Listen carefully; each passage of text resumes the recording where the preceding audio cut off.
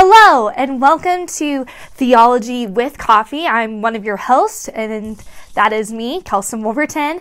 My partner in crime, my co-host, he is on vacation.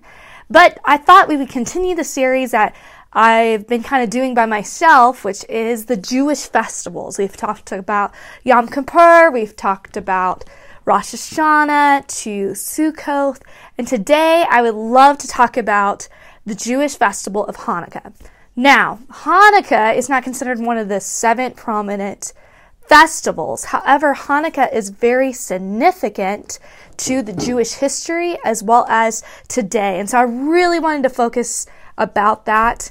Hanukkah, out of all the festivals, has the most historical context and history out of all the festivals. It happened during the time of, they call it the silent years, of the 400 years between the Old Testament and the New Testament, where at this time there was no prophet, no visions that were happening, and this was the between time. And a lot of people would say, okay, well, Hanukkah is not really in the Old Testament or the New Testament. We find that in 1st and 2nd Maccabees, which is in the Apocrypha. How do we explain that? Why is that important? Well, the Apocrypha, even though it is not considered God's inspired word, we definitely see that but the disciples, Jesus themselves, would have been familiar with these books from the Apocrypha. They would be familiar about the history context that was happening. We actually see, like Paul, some of the disciples will quote some of these things within the New Testament. And so even though they're not considered inspired, what we would call the Holy Bible, they are significantly important. Think of it like today as like a commentary that helps understand the audience, the context that was going on. And so Hanukkah is part of this book called 1st and 2nd Maccabees. Hanukkah actually means the rededication. And so I love that because the story is about how God uses his people who are brave and have faith and trust to rededicate the temple, of bringing it back to what it used to be. And so let's go back into history, where we find at this time that Israel is owned by the Grecian Empire, by Alexander the Great. And as he has continued to conquer more lands again and again and again, eventually we actually find out that at age 33 he dies. He doesn't have any children to give that land, his empire, and so it's divided by 4 different generals all throughout the empire. Eventually, we come to this man called Antonius IV of Epiphanes. Now, they gave him the nickname Madman because he himself had this pride, this envy, this anger that really just wanted to conquer everything. He himself wanted the empire just like Alexander the Great. Those 4 generals, even though they had their own countries, own empires to judge, they themselves wanted to conquer those lands. And so Antonius, he is rallying up, he's going through at this time, the people of Israel are still being able to praise God, do the dietary laws, to following the Shabbat, reading God's word, celebrating together in the synagogue. And eventually, as this was going on, we had Jews who were becoming Hellenistic Jews, which means is that they were Jews, but they were adopting Grecian law, culture, the life itself. And so one of those Jews decides to be the high priest, and he actually changes his name to Jason. We definitely see that of trying to bridge the Jews in Israel to follow these laws, these Grecian laws. And so Antonius IV says that's totally fine. He respects that. And it's more support for him to continue to grow, to impact his empire. And so throughout his conquest, we definitely see he goes into Egypt to conquer more of that land, where he gets stopped by a Roman general officer, which humiliates him because he can't conquer it. They actually draw a circle of like, either if you get out of this, we're declare war on you. If you don't, get out of the circle. You just need to leave and you need to surrender. And so Antonius IV, he's really upset. He is crushed of feeling humiliated that he can't do this. And so as he's coming back into this into his empire, he goes to Jerusalem and he just starts demolishing Jerusalem, killing men and women and children. Fires are burning. He goes into the temple. He's destroying everything that's inside the temple. He goes in there, demolishes it all, and then goes into the Holy of Holies. Remember how important the Holy of Holies is. That only the high priest once a year could go into the Holy of Holies. And even that was sacred. And so he himself, he goes in, he destroys the elements, the gold, all the stuff that's in there. And he decides to build a statue of Zeus, even though it's his face that's on it, which ultimately he thought himself he was the god. Antonius IV did. But he builds the statue of Zeus. He sacrifices a pig on the altar, which is so sacrilegious to the Jews, like the worst thing what you could do. And not only does he sacrifice that pig, he uses the blood to sprinkle on all those things. So just imagine this place that's considered sacred, this place that's considered where God's presence dwells with his people. And we've already seen the temple is destroyed once. Remember, the temple was rededicated and remade with Ezra and Nehemiah, and now it's destroyed.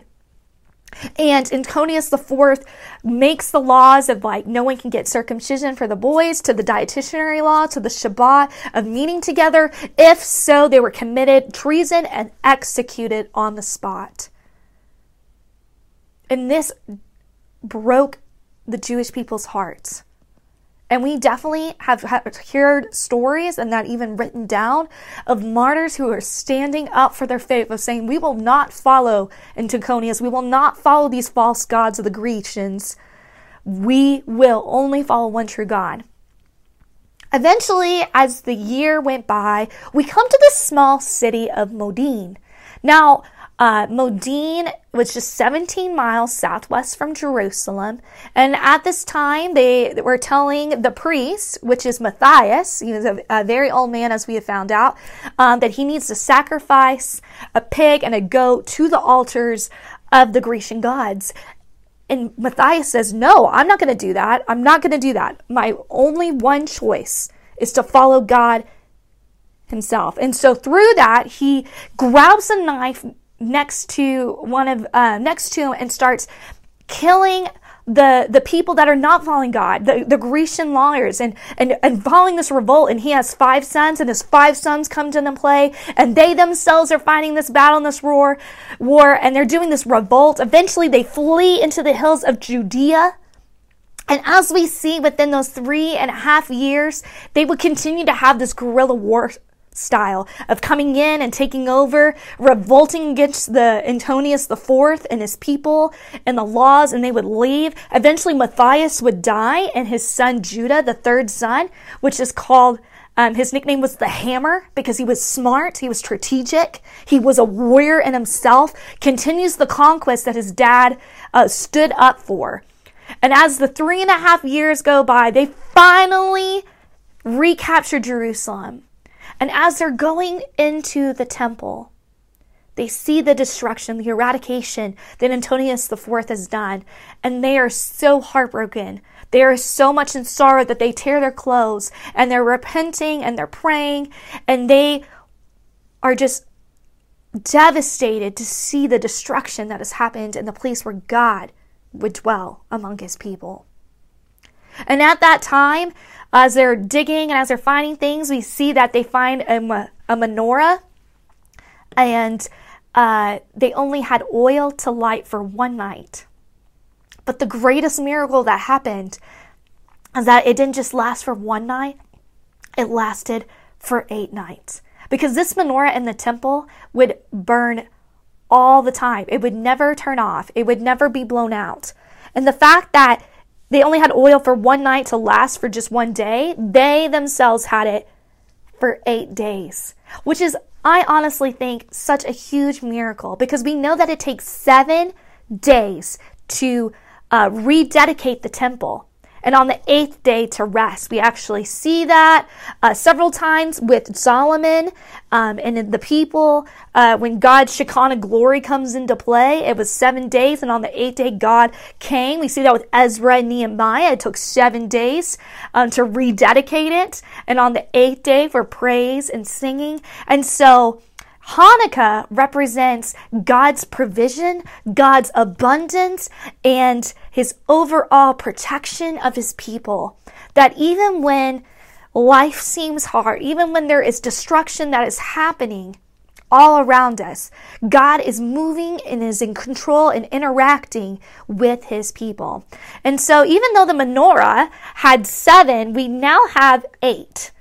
Because we're reminded of the story of Hanukkah, how God used a small group of individuals to be mighty men, to conquer and to just reestablish his people, the city of Israel, once again to his people. So on Hanukkah, it actually is in the beginning of the winter month of December, and it lasts for, as you know, 8 days. And every night there is a blessing, and you would light the candle. And so this candle right here is called the Shamash candle. That Shamash candle is representing a servant, a person who helps and lights the scenes. And every day you would light a candle from left to right, and you would do a blessing. And you would put this menorah outside of your window, showing that these lights were only dedicated for God himself. I'm going to kind of light these little here. Sorry for my podcast listeners, you can't see it, but and you would put this out inside on your window, representing God's faithfulness, God's provision, and his abundance of what he gives to his people.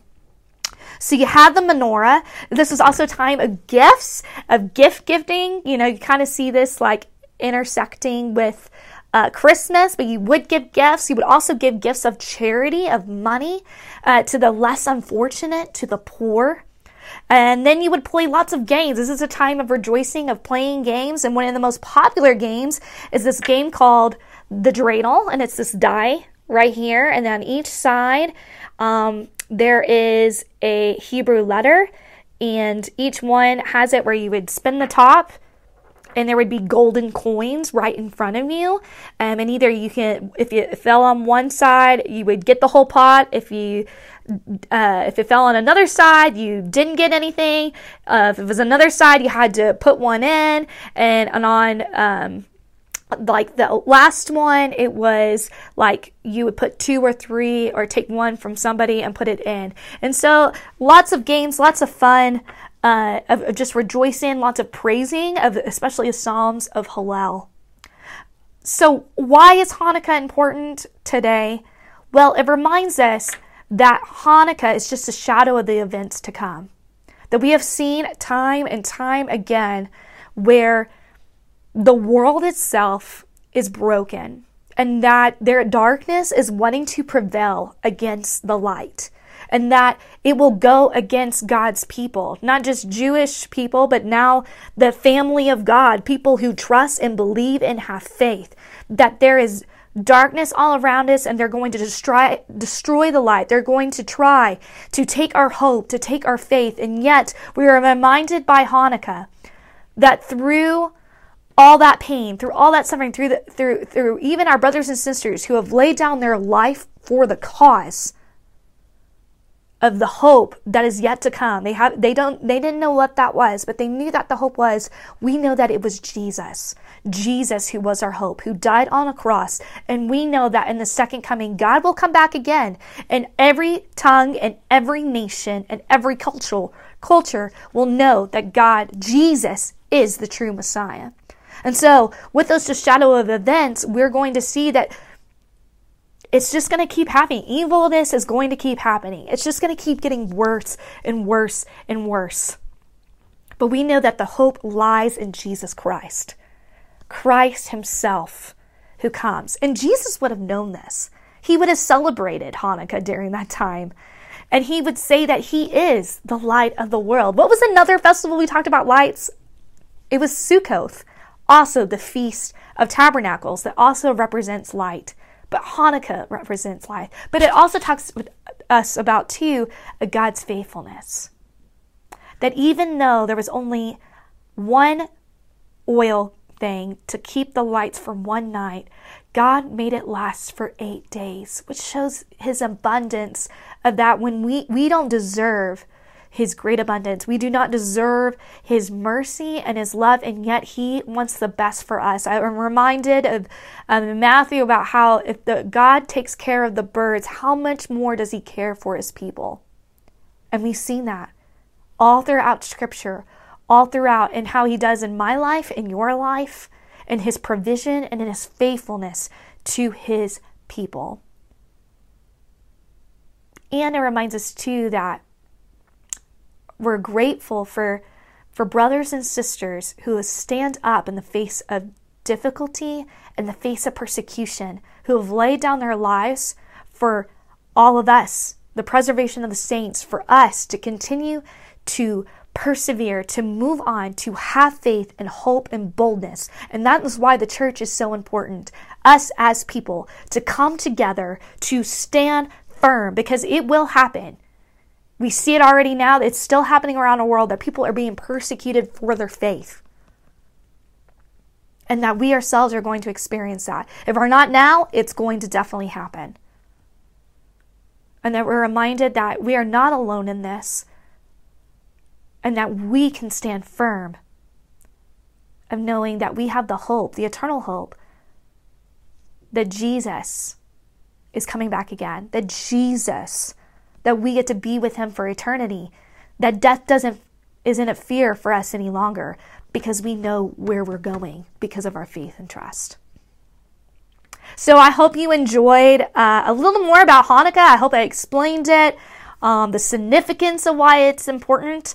I know we already passed Hanukkah. It already happened in December. But hey, this year, when we get back to Christmas, I hope that studying a little more about Hanukkah, maybe yourself getting a menorah and learning and bridging that with your family would just be just an amazing time together and experience to continue to dive into God's Word.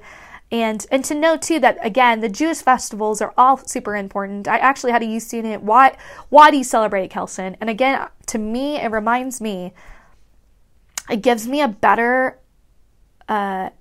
observation. It gives me a better insight to what is happening. It allows me to be a better theologian. It allows me to be a better individual when I understand more about the context and the audience that is going around during that time. And it's just made things more clear. And so I hope that it does the same for you as we've continued our series of Jewish festivals.